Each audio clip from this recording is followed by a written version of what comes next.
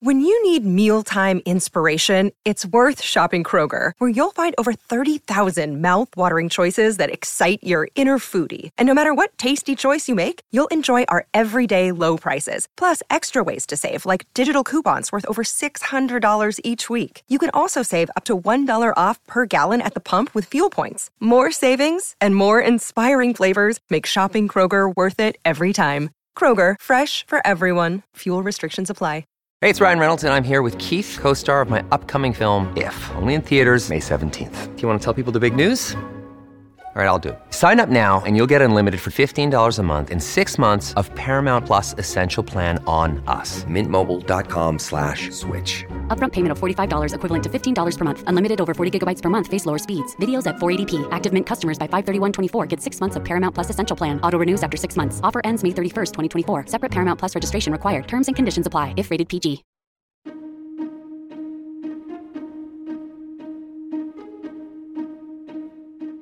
Hello and welcome to the How To Academy podcast, the bi-weekly show from London's home of big thinking. I'm Vas Christodoulou. Neuroscientist Professor Tracey Shores has dedicated her life to explaining how the mind and body respond to stressful events beyond our control. It's the subject of her new book, Everyday Trauma. She joined David Malone to tell us more. The title itself is really interesting because on the surface, everyday trauma, given what most people think about of trauma, sounds like military intelligence or jumbo shrimp. It just doesn't sound right. But that's part of the point of the book, isn't it? Is that we need to understand what trauma is differently. It's not just soldiers coming back from the war, is it? No, exactly. It's kind of unfortunate to some extent that the word trauma has been so kind of pigeonholed into this idea that it has to be a war experience. I mean, that's historically based because some of the first, studies on trauma were done on soldiers who had returned from war and had been traumatized. And the word or the term post-traumatic stress disorder, or PTSD, really arose, from those studies. So as a result, the word trauma has kind of got out into the world as this idea that you have to have this really horrendous experience. However, I also don't want to imply that any little stressful event or any little experience that causes some anxiety is necessarily traumatic. So one of the things that I mean when I use the term everyday trauma is that we have these traumatic experiences. It could go from everything from a war experience, a rape, an earthquake, something that's discrete, that happens in a relatively short period of time. But what's really traumatizing is the thoughts and the memories that we engage in the days after, right? So that's, to some extent, that's the everyday trauma, right? You have the traumatic experience, but then every day, or maybe not every day, but frequently, you go back and you think, ooh, that was a horrible experience. And you rehearse the memory, thereby making still more memories in your brain of that experience, thinking about it, wondering why it happened, wishing it hadn't happened, maybe blaming yourself for it. So that's one version of everyday trauma. Then there's also another type that I talk about in the book, and I mean by that term, which is there are traumas too that linger. Like the pandemic is a great example. I mean, there's nothing great about the pandemic, but it is an example because it's gone on now for almost, going on 3 years. It ebbs and flows, but it is, overall has been quite traumatic for most people around the world. And so in that regard, it's also an everyday trauma that kind of accumulates too, because it's so unpredictable and we don't know what's going to happen. Yeah, in other words, traumas can be something that creeps up on you gradually. It's sort of a more insidious kind of trauma. Exactly. I mean, other examples too are like a chronic illness or, which I guess relates to the pandemic to some extent, or taking care of somebody who's ill, discrimination. Yeah, there's a lot of examples, I think, that we don't traditionally think of as traumatic, but they are. And that leads you on in the book to the point that because of this historical association between PTSD and soldiers and men, whereas you make the point, which I had not really appreciated at all, that a huge number of women are diagnosed with PTSD. Yes, PTSD is diagnosed like 2 or 3 times as frequently in women than it is in men. And that's partly one of the reasons I actually got interested in studying trauma and sex differences, is because it is so prevalent. There's a number of reasons why that is. Some of it is social. Women feel like they have less control over their lives, and so maybe they're less likely to find ways to deal with the trauma, to respond to the trauma. There's biological differences that I've documented and others have documented in the stress response in females versus males. There's sexual and physical violence, which is also really common. Like 1 in 3 women have that, which contributes to the trauma. So a number of reasons. Women are also more likely to talk about it. They're more likely to seek help. They're more likely to be diagnosed, in part because they do seek help. So there's a number of reasons, but the data are very clear that women are much more likely to be diagnosed. And the same, is that also true of depression generally? It is. And in fact, almost all, there might be a few exceptions, but certainly most of the stress, what I would call stress-related mental illnesses, are more prevalent in women than in men. So that would include depression, almost all the anxiety disorders, post-traumatic stress disorder, eating disorders are much more prevalent in women than in men. So yeah, in general, if you look at the broad range of mental illnesses, the ones that relate to stress and to some extent trauma are certainly more prevalent in women. Now, if you want to say there's a villain in your book, the villain, really interesting, is memories. You say quite early on, you say, look, we tell ourselves stories, but we mustn't be overcome with memories. And then later you talk about how we need to be able to live with memories, but not have them take us over. There's something. It was a very interesting, the way that you separate the person from the memories that person has, and in a way you're saying, look, you can't just have a passive attitude to the memories that you accumulate. I'd not really come across that before. It was an interesting.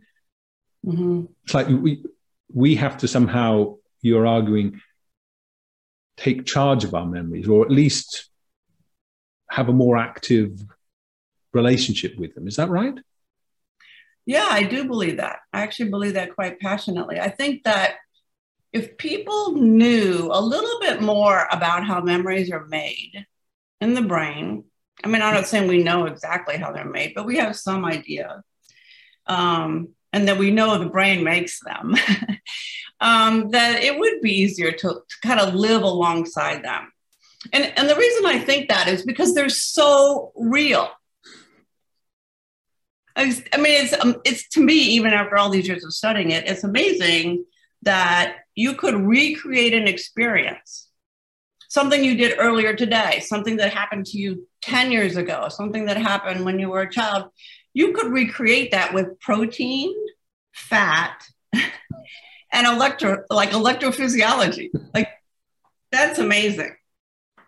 Yes, it genuinely is. It is. And they're so real that when you have them, when you're in the story, you feel like they're real. And, and even for me, and I know they're not real, that I'm not reliving the experience, even though I might have the feeling of it as well. So, I kind of feel like it's important to just know that. And then that helps. It helps put it in perspective. Because if you ask people about their lives, trauma or not, the memories are what they cling to, right? They're the thing like, oh, you won't believe what happened to me when this happened or that happened. And knowing that is just a representation in your brain, created by your brain, I think is useful. Like, I think it helps you say, well, yeah, that's that's in my brain, but I don't have to cling to it as much as I might if I thought it was real. Like I was really reliving that experience. Mm-hmm. And yet, although you, as you say, they're not real, you're not actually reliving the experience. They are real in the sense that they have agency. They have a power over your life. So they're very real in that sense, aren't they? They are. And they should be. You know, sometimes people think about memories either wistfully. So they'll be like, oh, yeah, you know, I had a great vacation, or when I got married or graduated or whatever. So it's a way of kind of reminiscing. Could also be, of course, negative. But the real purpose of a memory is to plan for the future. So that you don't, if it's negative, right, you don't get yourself in that situation again. Or if it's positive, you might gravitate towards experiences that are like that. So it's a learning process. The memory doesn't exist without learning. Now, one of the things that I also think would be useful is if we thought of these terms more as verbs. So in psychology, what we tend to do is we put nouns on these words. We're like, this is a memory, you know, this is stress, this is trauma, this is fear. Those are nouns. And so as a result, people think, oh, I have this fear, you know, must be, it's in my amygdala, or my memory's in my hippocampus, and which is ridiculous, of course, but it's kind of how we think of it. But they're really verbs. Because it's always changing, right? Your brain is always changing. Your life is always changing.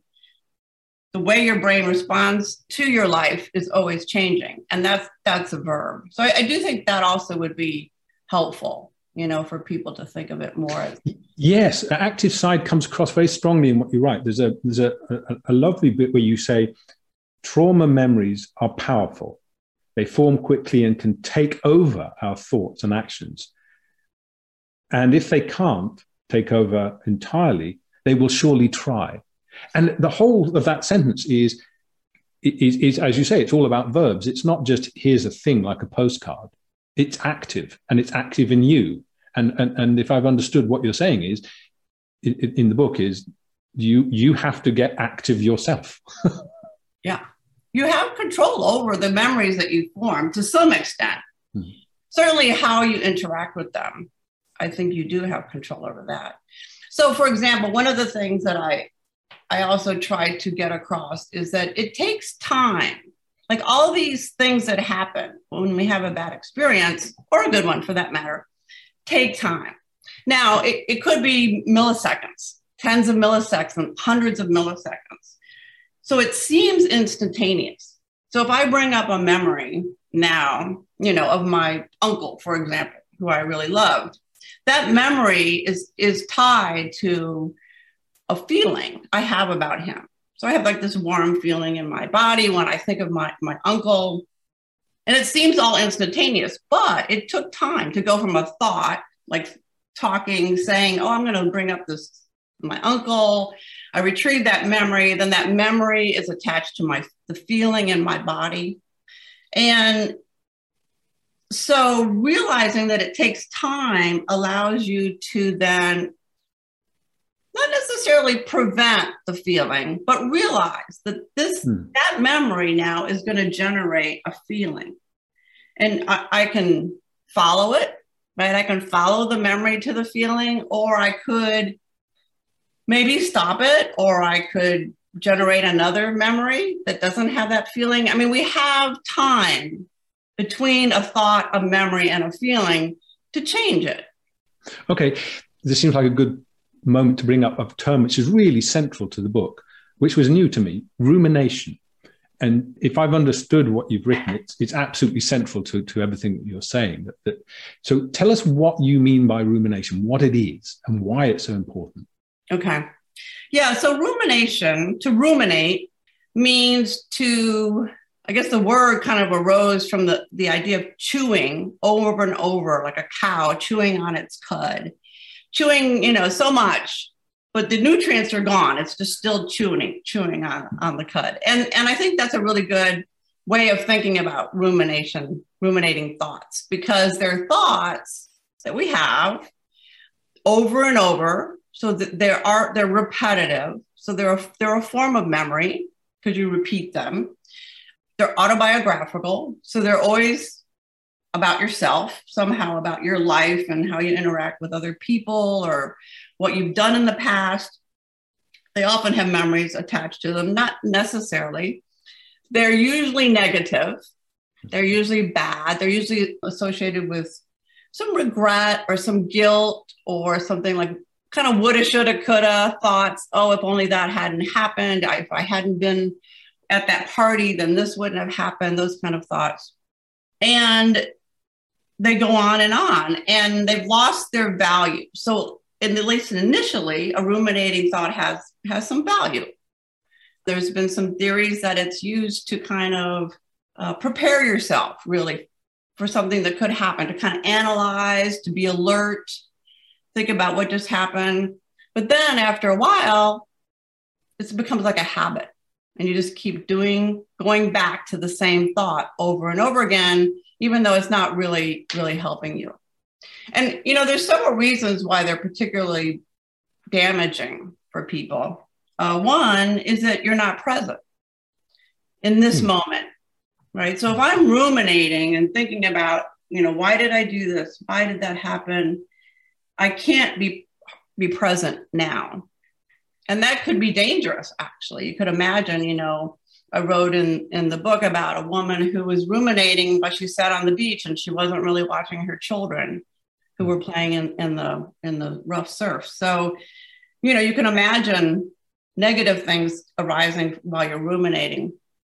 And one of the things that we've actually documented in a lot of our studies is that they're also highly associated with other symptoms like depression, anxiety, stress. But that makes sense. If you're just playing over something negative over and over in your head, like, if only I'd done this, it's terrible that I didn't. I mean, I can see that I can't see anything good that comes of that, just of running it over and over if it's slightly negative. Yeah, exactly. And you they're very common. I'm sorry. Go ahead. Sorry. Really common in women too. So that's another reason why maybe women are more prone to these other stress-related symptoms. Why do you think it's more common in women?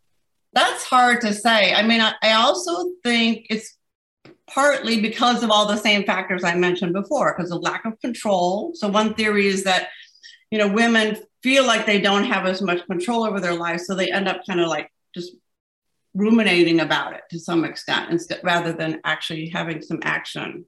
There's some hormonal studies. There's some studies suggest that, that ruminations kind of are tied to some hormonal changes. They're very tied to depression, and women are more likely to be depressed. There's some debate in the field about whether or not rumination is a state or a trait. So for many years, people thought, well, rumination is kind of a trait, meaning you just tend to be a ruminator, like you're almost like born with it. And if you're not a ruminator, then you're not. I think more recently, and certainly the data that I've collected suggests it's also a state. So you can kind of be almost encouraged or put in a situation where you would be likely to ruminate. Yes. I think that's a more hopeful way of thinking about it. Well, it seems to fit because you see people slip into it, people who have been active and vital, and something happens, and very gradually you see them becoming, as you say, less present in each moment and more sort of trapped in some set of thoughts which have long since passed, but they're just going round and round in them. And I think in the book you say that the difference between a rumination and a memory is that the rumination doesn't have any action. It has no intent to change. Is that what you mean when you say that it's lost its vitality? That here you are remembering something, but not because you think, right, now I've remembered it, I'll do it differently. You never get to that last step. You're just remembering it. Right. It just becomes like a habit. Yeah, bad habit. And there's even some suggestive data, which I actually kind of plan on investigating a little bit more in the near future, but about the networks in the brain that are involved in rumination. Because as you might imagine, if you're ruminating, you're kind of using a select network, mostly, related to these autobiographical memories in large part, maybe tied to some negative feelings.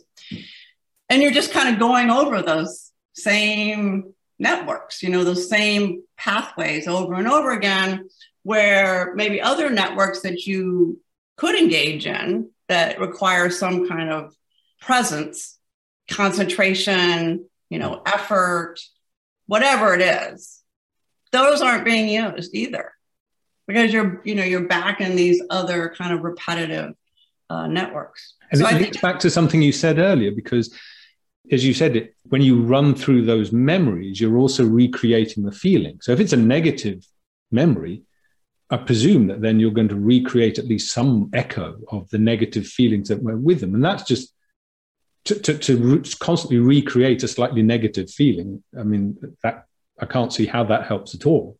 That in itself would make you depressed, wouldn't it?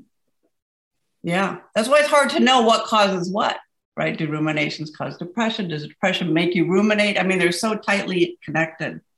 This episode of the podcast is sponsored by Marquee TV. Marquee TV is an incredible streaming service that is a gateway to arts and culture.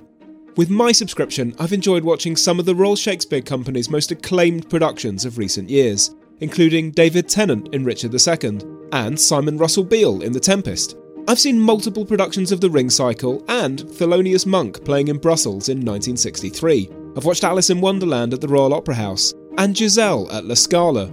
Marquee TV really is the most accessible way into culture I've ever encountered, and a treasure trove for any arts lover. You can try it for 3 months for just 99p. Yep, 3 months for 99p with the code HOWTO. Just visit marquee.tv and use the promo code HOWTO to dive into the world of the arts like never before.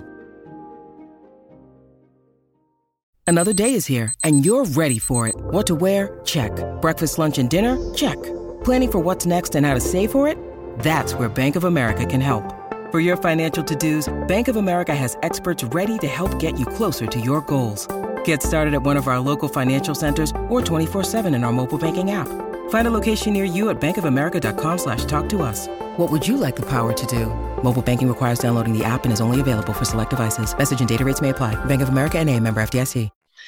One of the things that I did talk about a bit in the book, and I think it's also important to kind of think about, is so when you bring back a memory from the past, obviously, you basically make another memory.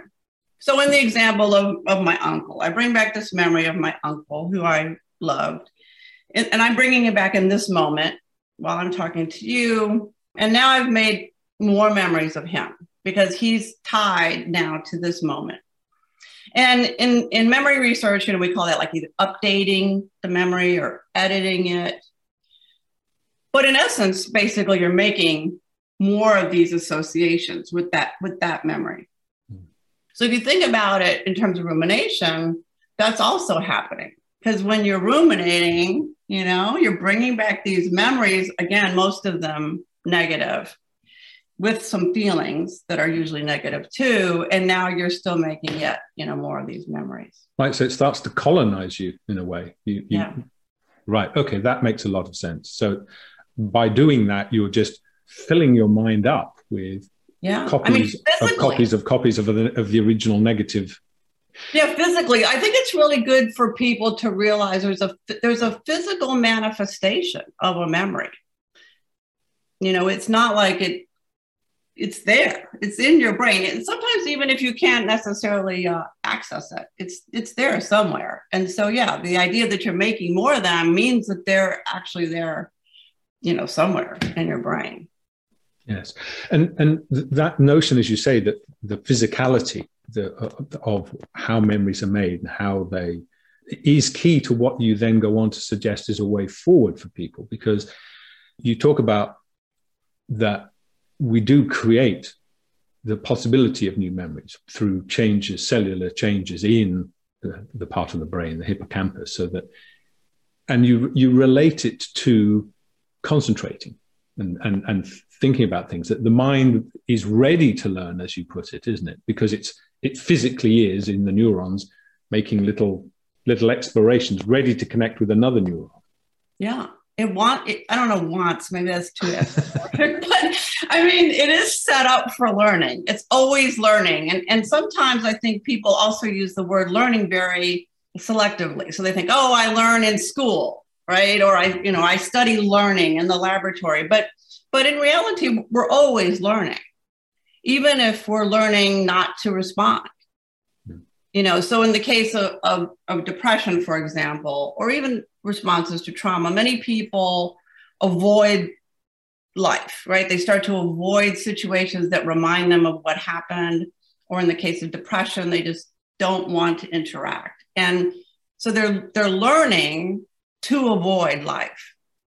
And as a consequence, then it's kind of a vicious circle to some extent, because the less you interact with the world, the less stimulation your brain is getting, the less likely you're going to learn to want more, to want to learn more, because it's safe. It's, feels safer to kind of shut down and avoid what could be frightening. But to some extent, it's making things worse. Yes, because if I've understood what you've been arguing, what you'll be left with is just the repetitive echo of whatever it was that made you want to withdraw from the world in the first place. So there's nothing else to go on, is there? Just that, to run it over and over. Yeah. Now, what's not interesting about the book is you run through the examples of what the problem is, and you talk about how the mind, the brain does actually learn. And then you come up with a surprisingly concrete suggestion for how you can tackle this. And it all hinges on this connection with the brain and the body that we've talked about already, that you have a thought, you have a memory, which is obviously up here, but it intimately connected with the body because it recalls a feeling. Because there's a lovely bit in the book where you say, look, you have a memory, but it's what makes a traumatic memory traumatic is the awful feelings that come with it. And they don't come from your brain. They come from your body. And that was such a nice thing to suddenly make the reader sit back and go, oh, yes. And that is important, isn't it? Yeah, it is very important. And it becomes very important for how to tackle it. So, I mean, tell us about this program that you've suggested, because it does combine the sort of exercising, an aspect of doing something with the body and something to do with the mind. And it's very clear and simple and concrete. So do you mind telling us a little bit about it? Yeah, sure. I'd like to. So this program, I call it a brain fitness program. It's not really a therapy per se, but it's called MAP training. MAP stands for mental and physical. It took me a long time to kind of hone in on what would be the most useful activities. Having, studied a lot of aspects of stress and trauma and learning, and I really did look at everything that would be possible. And there are a few things that kind of came out as being really useful for people. One of them is meditation. So the MAP, or the M in MAP, stands for mental training, which is in this program, meditation. And then the physical part is aerobic exercise. Now, both of those activities are really good for the brain. I mean, there's other things that are good for the brain. I was thinking about this last night, like taking a walk. Well, that's probably good for the brain. Or seeing a friend is good for the brain, I suppose. It's hard to study those things. But these activities are effortful. They require concentration. They require effort. So what I didn't want to do is propose some kind of, intervention or brain fitness program that was just kind of more of the same, more of the kind of like eat well, sleep well, and then you'll be happy. Like we've seen a lot of that, right? Yes. And it's fine. I'm not, saying it isn't good to do that, but I wanted something more specific. And meditation came to me. I was not a person into meditation. In fact, I thought it was probably too soft really for me. But a friend of mine, when I was thinking about devising this program, suggested it. And I was like, well, I shouldn't really say negative things about it. I've never done it. And so I went to do it. actually at a group at Rutgers University, and they were in the basement of some building sitting in complete silence for hours. And I was like, oh my gosh, this is so hard. Like, it's really hard to do that. But interesting, really interesting, because you realize when you meditate in complete silence, particularly with other people, but even by yourself, how distracted your brain is, how it wants to run off and ruminate and bring up memories and think about the future, and how hard it really is to concentrate on this moment. So I became kind of a believer, I guess you could say, in meditation. Certainly, I agree that it's a form of mental training. It's really difficult to do. And then it's 30 minutes of meditation, 20 minutes just sitting, 10 minutes of slow walking, which is kind of similar in principle. You just walk really slowly. And when your mind starts to wander, you bring your attention back into your feet.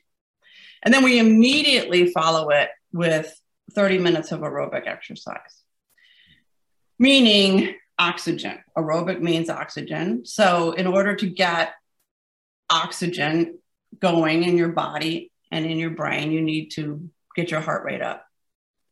And sometimes people don't know this, but the brain uses like 20% of the oxygen that you breathe in goes to your brain, even though the brain only weighs, a couple percentages of the body, of your total body weight. So the brain loves oxygen. It needs it. It needs it to create memories, thoughts, feelings, the whole, shebang. And that's associated with a fast heart rate. So in this practice, what's happening is the heart is very slow during the meditation, right? Your heart is beating very slow generally. And maybe you're bringing up thoughts about the past, traumatic memories, whatever, that would normally cause your heart rate to increase. But now you associate these memories or thoughts with the relaxed state. Then you immediately go into this aerobic state where your heart is beating really fast. Again, something you often associate with fear and trauma. But now maybe you're, having fun, or certainly exerting yourself and not thinking about the past, because you can't really if you're really aerobically exercising.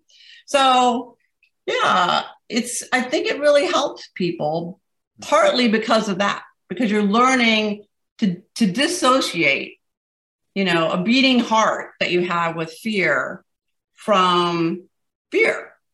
Mm-hmm. And the, calmness that you might associate with being sleepy or tired or depressed, now with actually, learning something about your own brain. But then there's also a sort of a deeper, more scientific part of it. I mean, based on the work that a lot of the work you've done, because when you're engaging in the mental activity, the meditation, there is a physical change that happens in that the cells that allow us to encode memories in the hippocampus, they do start to put out more spines, I think you called them. So in other words, yes, you will get an meditation or any kind of difficult mental work is going to cause your mind, your brain, to say, right, we're going to have to do some learning here. And it starts to physically do that, doesn't it? The neurons start to say, right, we need to reach out to each other and make a new pattern because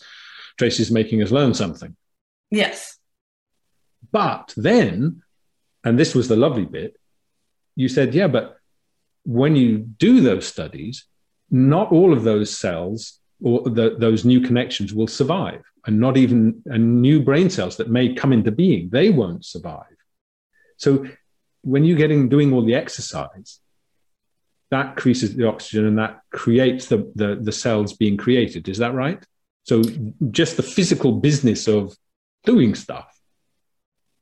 But then how many of them survive these new connections depends on the meditation. Have I got that the right way around?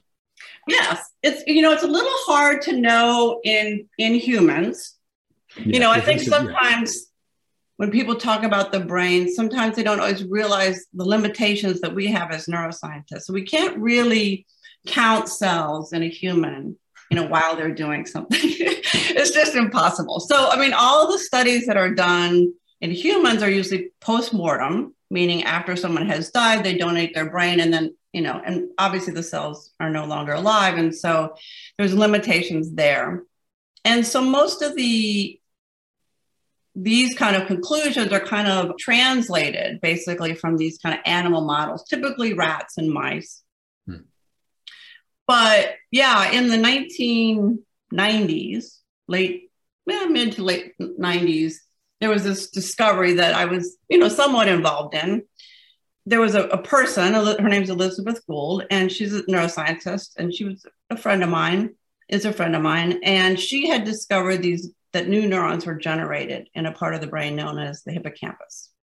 And that was quite it was a pretty shocking discovery, because up until that point, we didn't think that the brain really made new neurons. And we subsequently did some studies showing that they're involved in learning. So they certainly didn't think, new neurons would be involved in learning. Now, there is controversy to some extent still about how many of these new neurons are made in humans.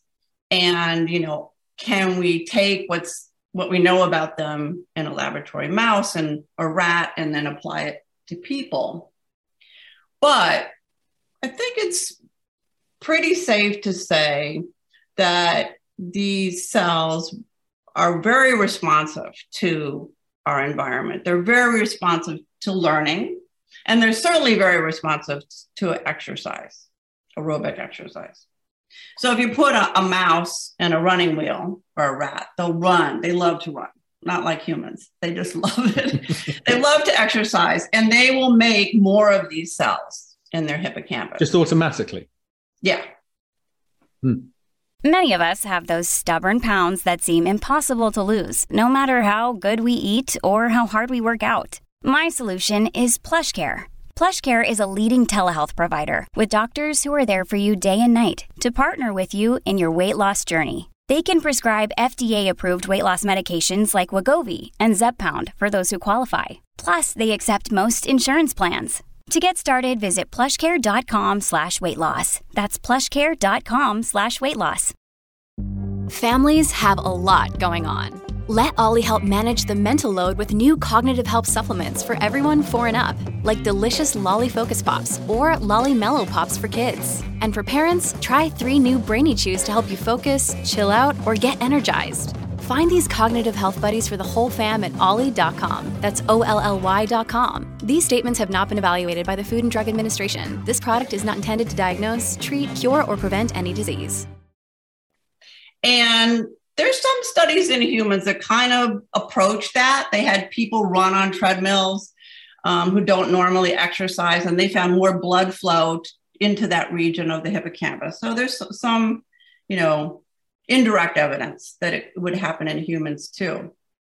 But then once the cells are there, and this is the part of the studies that I was involved in, once the cells are born or generated, then a lot of them die. So if you go back and look 2-3 weeks later after they're born, a lot of them are gone. Right. Which may kind of explain why we didn't see them always, right, to begin with. But what we determined is if in this case, rats learn something new that's effortful, that requires concentration, then the cells survive. Right. So that's the connection between the aerobic exercise and the mental activity.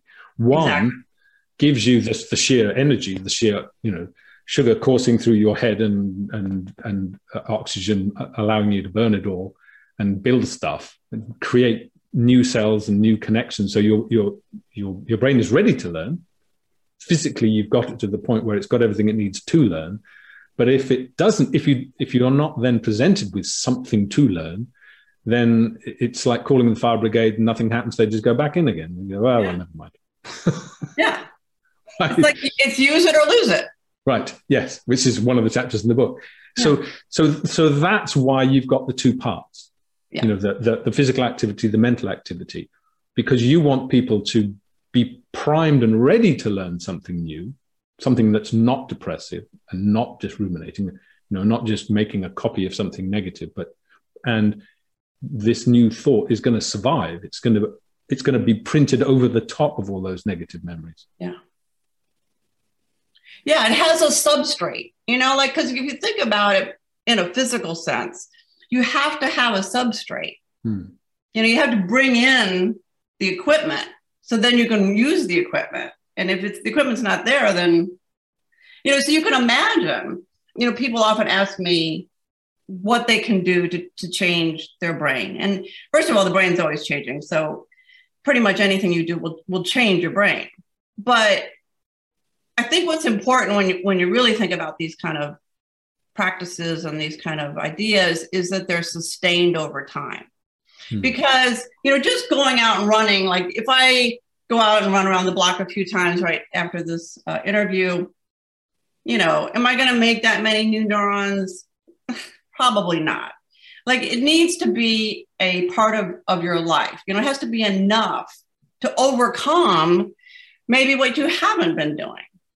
I hear a lot of people, particularly about the pandemic, talking about, how isolated they become and depressed, really sad and isolated and lonely. And the data bear that out. There's a lot of studies now showing a lot of depression and anxiety in people and trauma related symptoms. And part of the problem is that it's been going on for so long. So if this had happened over the course of a week or a month, okay, fine, we could probably easily kind of bounce back and recover. But when you're talking months and years, that's a lot of downtime for the brain. That's a lot of loss of substrate in a way. And so to overcome that, you really have to put in, it's hard. It's hard one of the things that I found the most difficult, now that I try to get people to do these activities is they'll do it for a little while, but then after a few weeks, they're like, oh no, I'm not doing it anymore. It's too hard. So that's the hard part, is making yourself do it, even though you will feel better. Yes, it is that it's fully deciding that rather than be at the mercy of your memories, just that you're going to take charge of them. In other words, you're going to have memories, you're going to make memories, you're going to get in the positive frame of mind and then remember being in a positive frame of mind. And it seems like if you don't take charge of your memories, then your memories will take charge of you. Yeah. Which is not good if what's running round and round is a negative memory. Yeah, that's why I think that's why I kind of had this idea. I thought, well, people really knew a little bit more about how memories are made and how they're tied to our feelings and our thoughts, then they would take more control over them. Yes. And as you say, there is that moment of time. What was it you said? That there is thinking and then the memory and the feeling. Each of those takes time. And so then you turn the sentence around and say, so there is time to do something. Yeah, there is time. And there's a quote quite later on in the book from a single mother. I think it was a homeless mother who was very depressed. And I think the quote was that she said when she'd begun to do your program, that she'd never thought about having a thought. They just happened. Yeah. But what you'd been suggesting had made her focus in on that moment when it was happening, so that you could see the negative thought rising up and do something about it. Yeah. Yeah, she said, I used to have thoughts, or I had thoughts, and I would just act on them. I never thought about a thought, as if I had no choice, really. Because, again, they do seem real. They do seem like you have to act on them, but you don't. Yeah. And they also told it's a story about your father and what your mother did to help him. You've written about it, so I presume you wouldn't mind telling us briefly. No, I don't mind. Thank you. My dad would probably like it in a way. My dad was kind of, I guess at the time when I was young, I wouldn't have necessarily called him depressed, but he wasn't like a terribly exuberant person, but he had a good life. But he retired early, although he was in his 60s, so it doesn't seem that old now, but at the time he seemed very old. And he had a really busy career. He was an engineer. He liked work. He hardly ever took vacations. And so I came home from college and he had retired and he was just sitting in his chair like all day long with his head in his hands. And I mean, I just never had seen him like this. And my mother was very, worried because she thought he might do something drastic.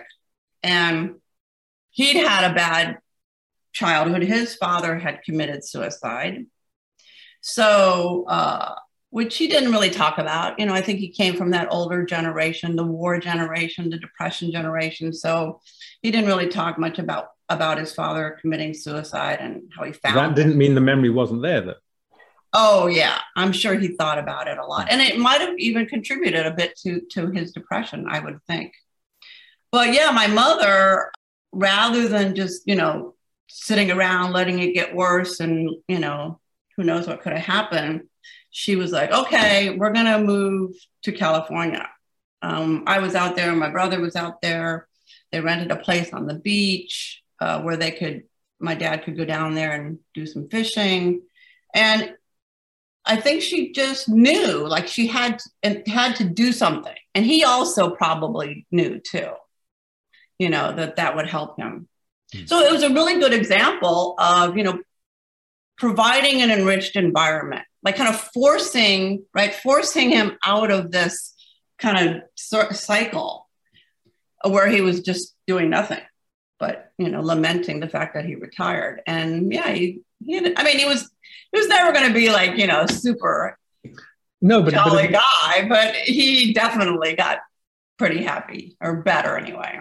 But I mean, that's the story of your father's is quite a common one. I mean, it's one of those cliches that you had a lot of depression in I suppose it would have been men in the past, but now it must be men and women who've had a busy life. And suddenly at 65, the boss says, well, goodbye. You give them a little gold clock and then they stop. And they're just left with whatever was in the past. And it is a serious mental health problem. Certainly has been amongst men, and it must now be amongst women because they've gone through that same, having been doing all that work, and then suddenly, you're chucked out. Yeah, and haven't really, he didn't have hobbies. He wasn't a super social person, so he didn't have all those outlets that maybe other people would have had. I've been thinking a lot with the pandemic and so many people retiring kind of abruptly and in a moment of haste, or maybe some suffering for sure. But I wonder sometimes how that's going to play out, if people are really going to be satisfied, in that new world that doesn't involve work. And I'm sure it's variable, but I'm sure it's kind of good and bad. I feel like the pandemic too made a lot of people kind of face their own mortality and maybe think, well, is there something else, that I could be doing that would be more stimulating and more exciting? And that's not bad to go through that process. No, indeed. Look, Bumble knows you're exhausted by dating. All the must not take yourself too seriously and 6'1" since that matters. And what do I even say other than, hey? Well, that's why they're introducing an all-new Bumble, with exciting features to make compatibility easier, starting the chat better, and dating safer. They've changed, so you don't have to. Download the new Bumble now. Do you mind if we take some questions? Because there's a lot of them. Okay. Great.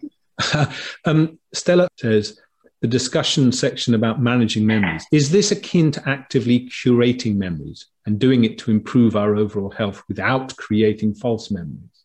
Not necessarily. One of the things that I did try to get across in the book was that there's no one approach, right? There's no one skill. I'm not trying to say we should suppress our memories, nor do I think we should, go over them repetitively or try to change them, but rather just become more aware of them.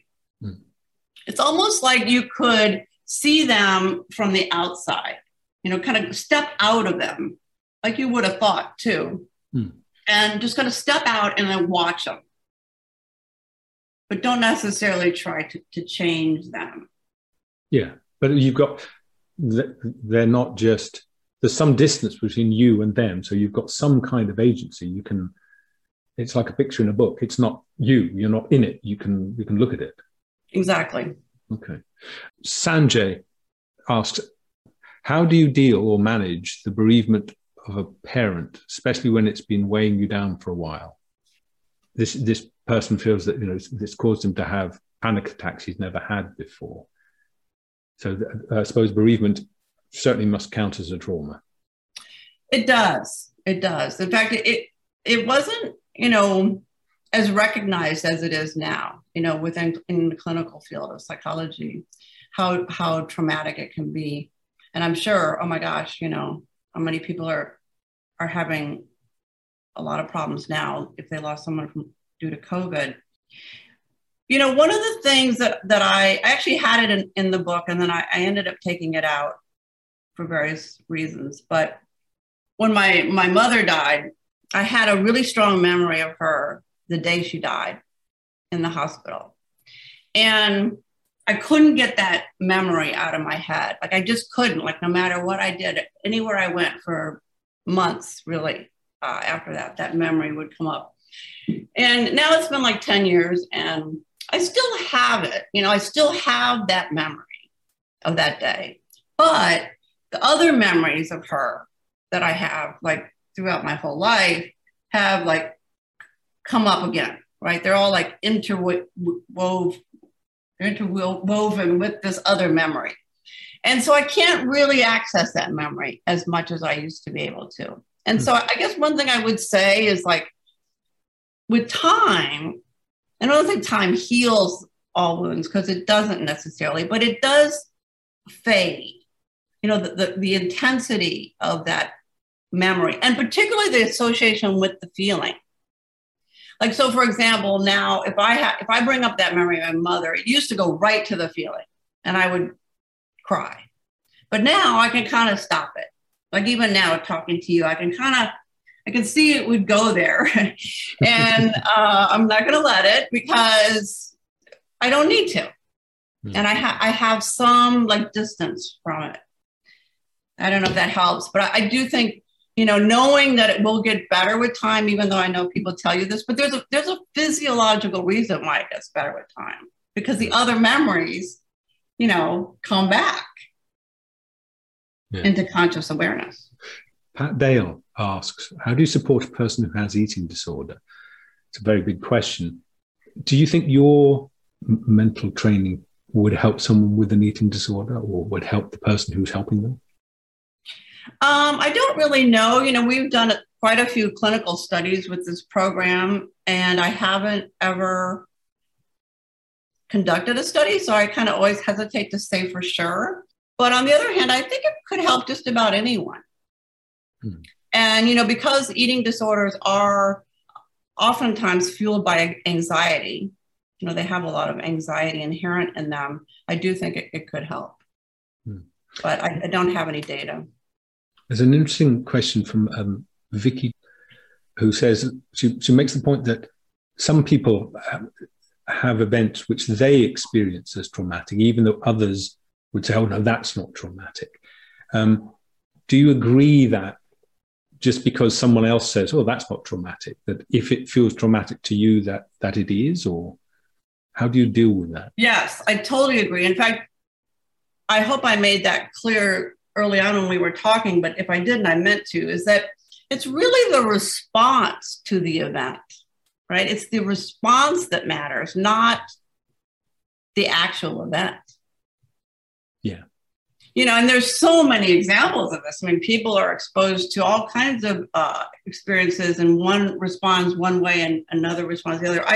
I open the book with the story of this couple who was in a terrifying car wreck. And they were a married couple, and they both had to watch somebody, a child, die in front of them. And so they were both quite traumatized, but they responded very differently. And the man was able to break the windshield and get his wife and him out of the car. But later, she really had a lot of trauma symptoms, PTSD that was lingering, whereas he was, able to recover. So I thought that was an example of like two people exposed to the same experience, but the responses were quite different. So yes, it's the response that matters. And it gets back to what you were saying about control, that if you feel that there's no response you can make, that you have no ability, then that itself is debilitating. Whereas, what you're suggesting in this program is, here is something you can do to take some control. Yeah. Learn that you have some control. A couple of people have raised the question, if it's bad to ruminate when it's negative thoughts, is it good to ruminate on positive ones, or is just rumination a bad idea, whether it's good? I mean, in a very general sense, the word ruminate could be about positive things. It just so happens that most people don't ruminate on positive as much as they do the negative. So in clinical psychology, rumination is generally considered negative. But yeah, if you could, but it's not then a rumination in a way, if you're kind of forcing yourself, because a rumination is more, it's almost involuntary. It's just a habit. It's just going around and around. And presumably, from what you said, even if you could ruminate on a positive thought, that's still not as good as making new thoughts. Exactly. New memories, positive, genuinely, originally new ones, not just recycling an old one. Yeah. I mean, one of the things I kind of touched on a bit at the end is that there's different tricks, mental skills that you can learn. One would be to replace a negative thought with a positive one. Another would be to try to suppress a memory or a feeling. Another would be to just let it go. And these are all skills that have been around really for thousands of years. People have been practicing them in one way or another in meditation circles, but also, of course, in modern psychology. And they're all kind of similar. They're all kind of based on this basic premise that you can be aware of your own thoughts and memories, and you can manipulate them to some extent. And so I guess what I would say is that there's no magic pill or magic potion. It's really like learn as many of these skills as you possibly can. And then when the moment arises, you could use them. You could say, well, okay, now I'm going to replace that negative thought with a positive one. But maybe the situation would be such that you just wouldn't want to bring up the feeling, like I said earlier about my mother. So it's more about being aware of this moment, enough so, with enough information, enough skill, that you can kind of choose what you're going to do. Okay. Here's another interesting question, an anonymous question. It says, how do you help support awareness of someone who sees their difficulties only as a set of physical symptoms that need to be fixed, and they've never talked about their feelings? So in other words, they don't see it as a question of memories or of rumination, but they're convinced that their problem is just physical. How do you deal with that? How do you begin to get that person to think that it's maybe not just a physical thing? Yeah, I mean, that is hard, I have to say. One of the things I actually teach about mental illness at the university. And so just the other day, I was talking about diagnosis and of mental illnesses. And one of the things that you have to do as a clinician is rule out a physical basis. And that sounds easy, right? You have to say, well, this can't be due to some kind of medication you're taking or some kind of disease that you might have. But in practice, it's virtually impossible, right? Because you couldn't rule out every possible physical ailment. And not only that, it kind of brings back this idea that psychology is separate from our biology, which it isn't. So, I mean, I don't have the answer to that. I do think that becoming more aware of memories and thoughts, and that they are physical. They're just as physical as, what's going on in your liver or your kidney. It's just that they're going on in your brain. And that's okay. Doesn't make them less important, doesn't make them more important. It just makes it part of your body, part of the system. Yes. That keeps us alive. But allied to that is realizing that they're not passive things in themselves, that memories aren't just like, they can have an effect on you. And therefore, you need to sometimes try and have an effect on them. Yeah. Yeah. Okay. Tracey, they're not elusive. They're real in the sense that they're made. Yeah, they're made by elements. Right? Elements in your body, elements in the universe that create these experiences. They're not supernatural. I think sometimes people have a feeling that like memories and thoughts and psychology in general is like somehow supernatural. It's not. It's really hard to explain and to understand, but it's not supernatural. Right. And if it's not supernatural, then it's natural. And if it's natural, you've got the chance of being able to do something about it. Yeah. On that hopeful note, I'm afraid we have to stop there. It's been lovely talking to you. Thank you. Thank you. And in case people want to, that's the book.